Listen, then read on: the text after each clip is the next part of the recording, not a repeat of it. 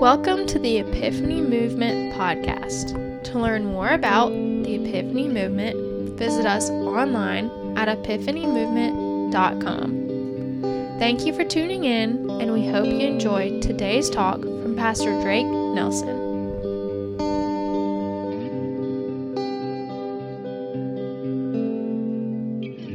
What's a variant? That's a very important question. What's a variant? A variant is where two manuscripts disagree. So what's a manuscript? I'm glad you asked. A manuscript is a copy of anything actually, but specifically of the Bible. And so let me ask you something. Do we have any original works from our authors, meaning that we have what they wrote in their own ink? Do we have any of that? No. Very good question. Very good answer. No, we don't. What do we have instead? Well, we have copies that people made through the years of what they wrote. And so you would ask the question then, well, how many copies do we have and what is a manuscript? Well, a manuscript would have been written on something like papyrus, okay? And I actually ordered this so that I could give this talk, but this is what papyrus looks like right here. It's about the consistency of a garbage bag, okay? And, by the way, a lot of people thought that in those times they wrote on scrolls. Have you ever heard that, thought that they would write on scrolls? That is actually true. They would write on scrolls up until about a century after Jesus was alive. But then after that, in about the 3rd century, late 2nd century, you know what they actually started writing in? Kind of cool. They actually started writing in books about that time. And they would have this written in something like this. And they would copy, these scribes would, the New Testament or the Old Testament, and they would sit there and copy. And then you would have a manuscript. But if some two manuscripts disagree, then you would have a variant. So let me explain it like this. Let's say that as a church, we're going to write... I hope you're doing fine today. So everybody in here gets a piece of paper out. I'll pass all this out. And we're all going to take a pen and we're going to write on this piece of paper, you're doing fine today. But one of you, probably Mr. David, probably is going to be the one because he can't write, with his shoulder. He's going to write, you're doing crime today, not fine. I hope you're doing fine today, F-I-N-E. He's going to say, I hope you're doing crime today, C-R-I-M-E. So then what would we have? We would have a lot of right ones, but in all of those we would have one variant, meaning that they differ. Does that make sense? Do you understand where we're going with this? Okay, and so how many differences do we have in our New Testament? How many differences?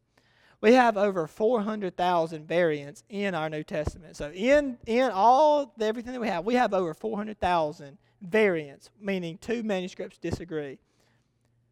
How many words do we have in our New Testament? About 140,000. Exact number, 138,162. 138,162. You say, Drake, how do you know that? Nerds. Big nerds. And I studied from them. And 138,162 words in our Greek New Testament. If you're running the numbers on that, that's about 2.5 variants per word. And Bart Ehrman says this on every interview that I've ever seen, and he says the same thing. There are more variants than there are words in the New Testament. How could anybody believe the Bible? And so why is that? Why do we have so many variants, and should that scare us? Does that scare you? Let me ask you this. Does this scare some of you? Doesn't that sound scary? I mean, it sounds kind of scary to me. That's a lot of differences. Here's why we have so many variants. Because we have so many manuscripts, right? Okay, so if only me and Kat, let's say that I wrote something down and that Kat copied it. We have 2 copies, and maybe she'd get something wrong, maybe not. But if she did, we have 1, 2 variants. But now let's say like me, Kat, Miss Amy, and Linda K, we all wrote something down. And so she may have 1 or 2, Miss Amy may have 1 or 2, and Miss Linda K may have 1 or 2. But let's say that me, the Peppers, the Kinches, and everybody in here all wrote something down. Then we'd have like a lot more differences, a lot more variants if we was to, let's say, like copy the Gospel of Matthew, right? We'd have a lot more. So the more variants you have, most of the time, and the more manuscripts you have, the more variants you're going to have. How many manuscripts do we have in the New Testament? In the Greek, we have over 5,800. Well, that was in February. I looked it up now, and it's over 6,000. It's over 6,000 Greek manuscripts.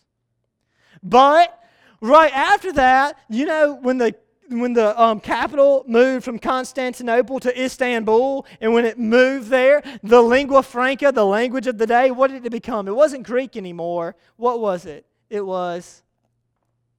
starts with L. Latin. Very good, very good. Bonjour. No, I'm just kidding. I don't even know. I think that's French or something.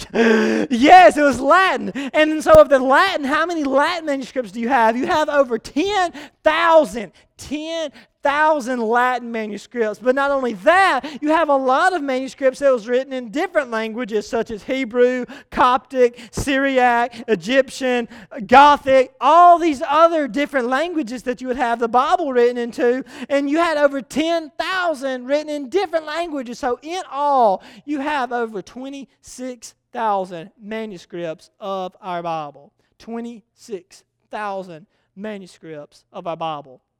And so you say, Drake, can you help me? Can I compare that to something? Can you give me something to compare that to? Yes, I can. All right, I'll help you.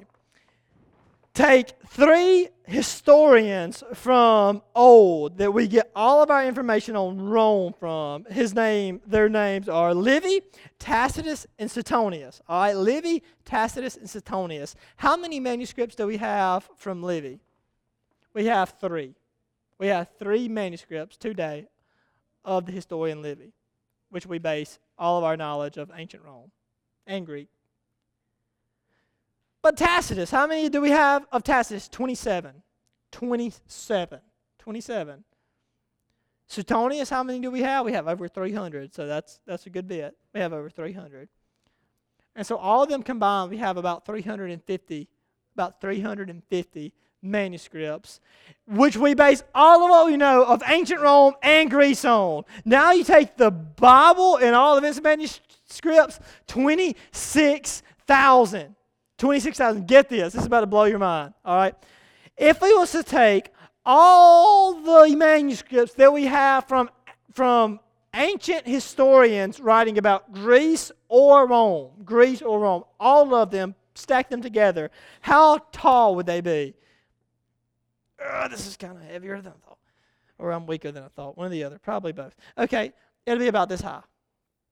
It'd be about the height of this podium. If you was to take all the manuscripts that we have in the New Testament, just in the New Testament, not even the Old Testament, just the New Testament, it would be the height of the Empire State Building.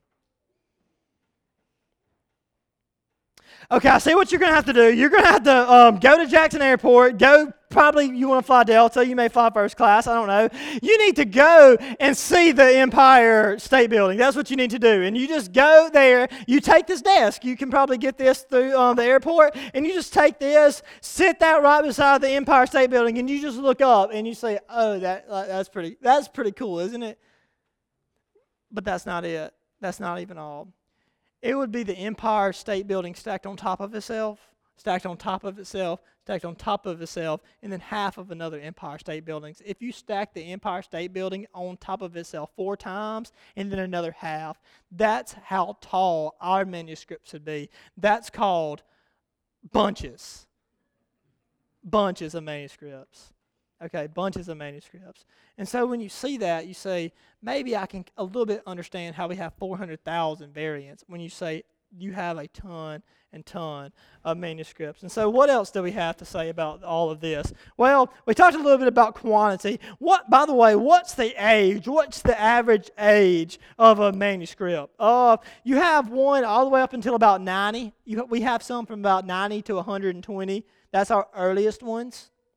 That's our earliest ones. And they go all the way to about the 14th century. They go all the way to about 14th century. So about a span of probably 1,100, 1,200 years. That's when our manuscripts, that's where we get them from, okay?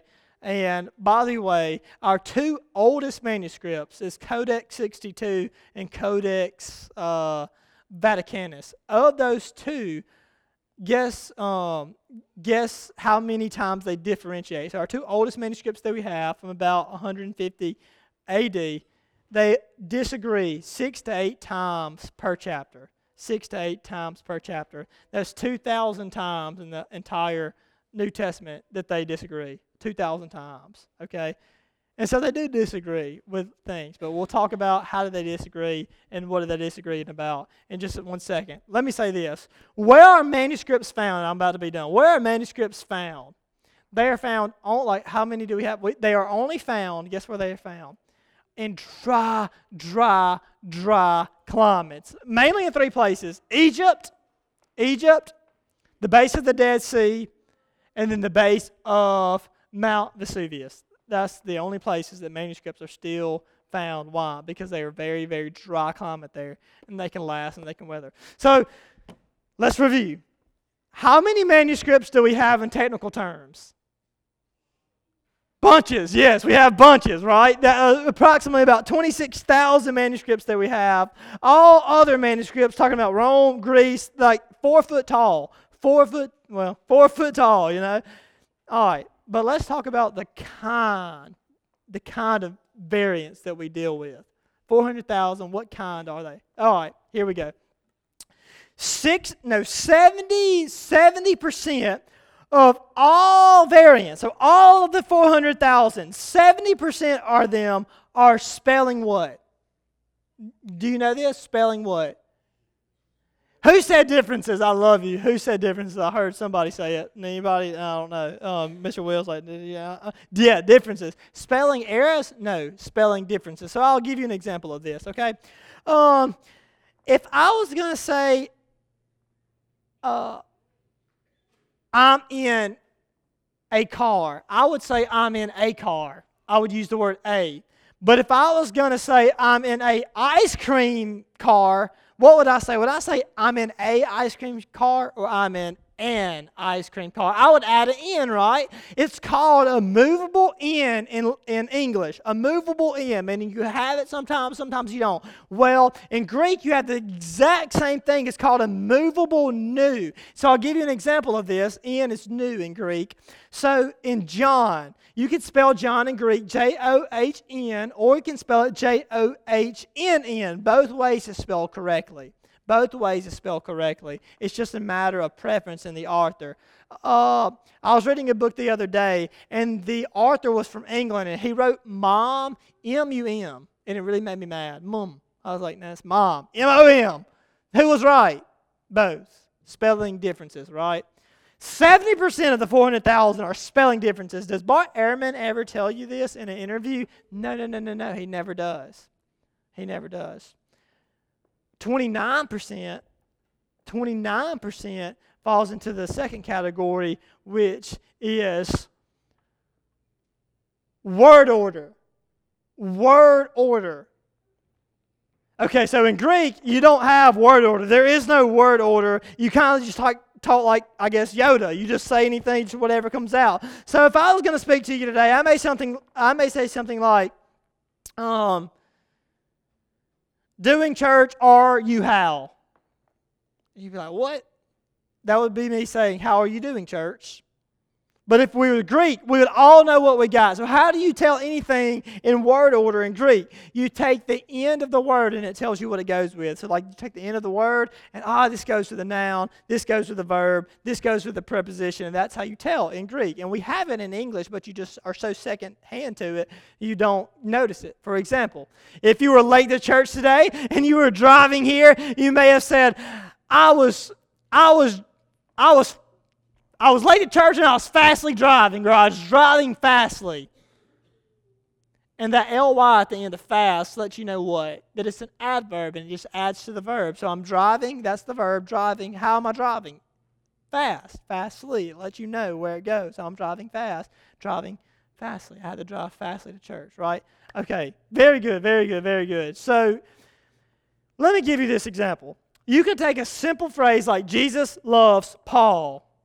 Jesus loves Paul. And in Greek, you could say Jesus loves Paul, Paul the Jesus loves, Jesus loves the Paul, loves Jesus Paul, loves Paul Jesus. And then you could throw the definite article in there, which is the, and you could say the Paul Jesus loves, the Paul Jesus loves, Jesus the Paul loves. All kind of different ways that you could say that. Over 500 ways that you could say the simple sentence like Jesus loves Paul in Greek, and it would be correct, and it would always translate Jesus loves Paul. And so when you look at that, you may start to think 400,000 it's really just a drop in the bucket if you can take a simple sentence and say it 500 different ways and always gets the same translation.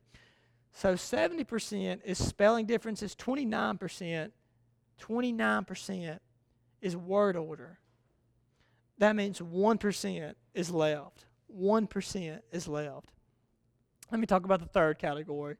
The third category is called meaningful but not valuable.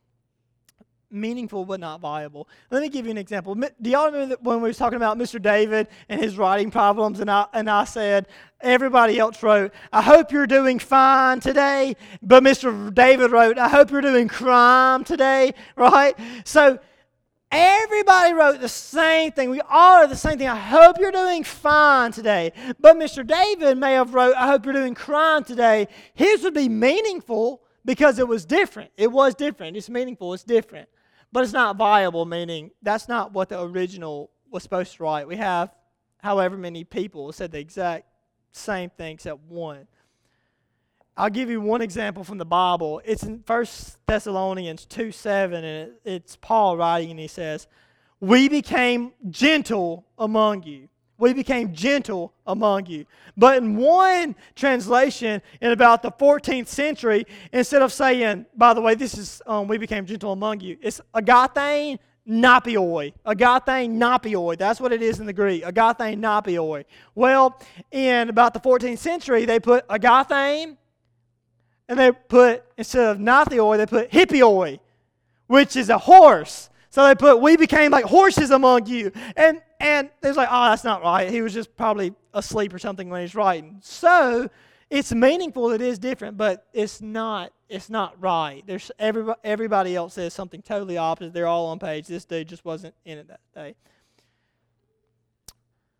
Get this. 4/5 of 1% is meaningful but not viable. 4/5 of 1% is that. So 99.80 you don't have to worry about. It's either spelling differences, it's either word order, or it's meaningful but not viable, meaning that it is a difference, but nobody thinks that that's what it is because everybody else said the exact same thing. You just wasn't on it that day. 1/5 of 1% is meaningful and viable. 1/5 of 1% is meaningful and viable. Let me say that one more time. 1/5 of 1%. I know a lot of you may have heard this before, but I say it to say maybe it'll get you rethinking again how we can have faith in this book. Let me give you an example of one that is meaningful and viable.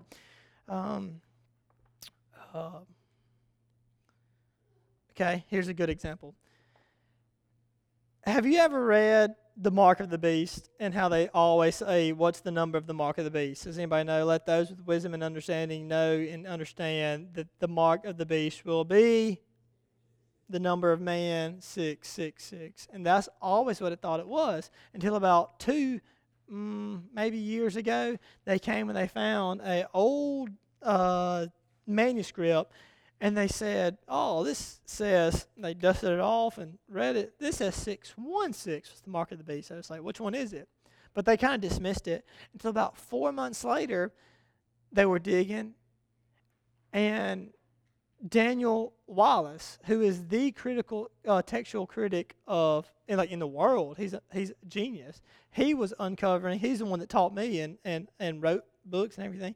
He's like undigging, and he looks at this and he says, "You know what this is? This is a manuscript of Revelation, and guess what it says the mark of the beast is? It's the oldest manuscript that we have. Is it 666 or 616? It actually said 616. And so which one is it? You know, dun, dun, dun. I was like, oh no, all these years of scary movies gone. You know, all this rock albums covers gone. Right? And what is it? Is it 666? Is it 616? I don't know. What is it? And when you read in your Bible, what it will probably say, the number of man, 666, and have a little asterisk by it, and then right under that, it'll say the earliest manuscripts have 616. That's probably what it will say in your Bible. So what is it? I don't know. I can't tell you. But here's this. What percent of orthodoxy, meaning truth about Christ, what amount of orthodoxy is contingent on passages that are meaningful and viable? 0%. 0% of our orthodoxy is based on passages that are meaningful and viable. Like, did Jesus really live? Did he really die? Did he really rise again? 0. And get this. Bart Ehrman says that. He says that. Guess where it's found, though? It's found in the appendices of his book. And it says 0%, or he doesn't say 0%, he says none. None of Orthodox Christian beliefs are based on any variance in the Bible. But does he say that in any interviews? No. Why? Because that doesn't sell books. And I don't think that's a very nice thing. I think that hurts people. Intentionally, he's hurting people because people have told him this before. My teachers have told him, like the people that taught me, like Rob Stewart's the one I'm thinking about, Bob Stewart, I guess. Like, hey, man, what's up with this? Called him out. And he just... But I tell you all this to say, you can have the utmost confidence that you are reading what the disciples, what Peter wrote, what Paul wrote. And through the years, as they have been translated so amazingly. So amazingly. And to the 1/5 of 1% that's kind of like, not one single passage that is based on our belief is up for question. Does that bring like confidence to y'all? Maybe a little bit steel in your faith. I don't know. I just wanted to revisit this, but the reason. Let me go back to this. The reason that this is my favorite sermon to give. Why is it? Because Drake Nelson cannot teach you what you need to know. I can do my best. The only way you will get to where you need to be in your relationship with God is through your understanding of this word. It's through your understanding in this word. And if you do not have a steel backbone that I can trust this, then your faith will crumble and it will waver, especially if someone comes against you, maybe tries to attack you, or the devil plants seeds of doubt into your mind. And I wanted to do everything that I could to let you know this morning and one Wednesday night this year that, hey, you can trust what's in this book because God has preserved it throughout all the centuries. But why did he do that? He has preservation so that you can have a revelation of who he is and all that he has done for you. So take your time this week, open up this book and read it, and I'll guarantee you this. Just take my word for it. If you don't trust me, just do it anyways. I don't know. Just test me. It will change your life. It will change your life. Can I get a witness? It will change and revolutionize everything about you. Thank you. Thank y'all for listening. And I hope this has given you a little bit of steel, a little bit of faith. Let's pray.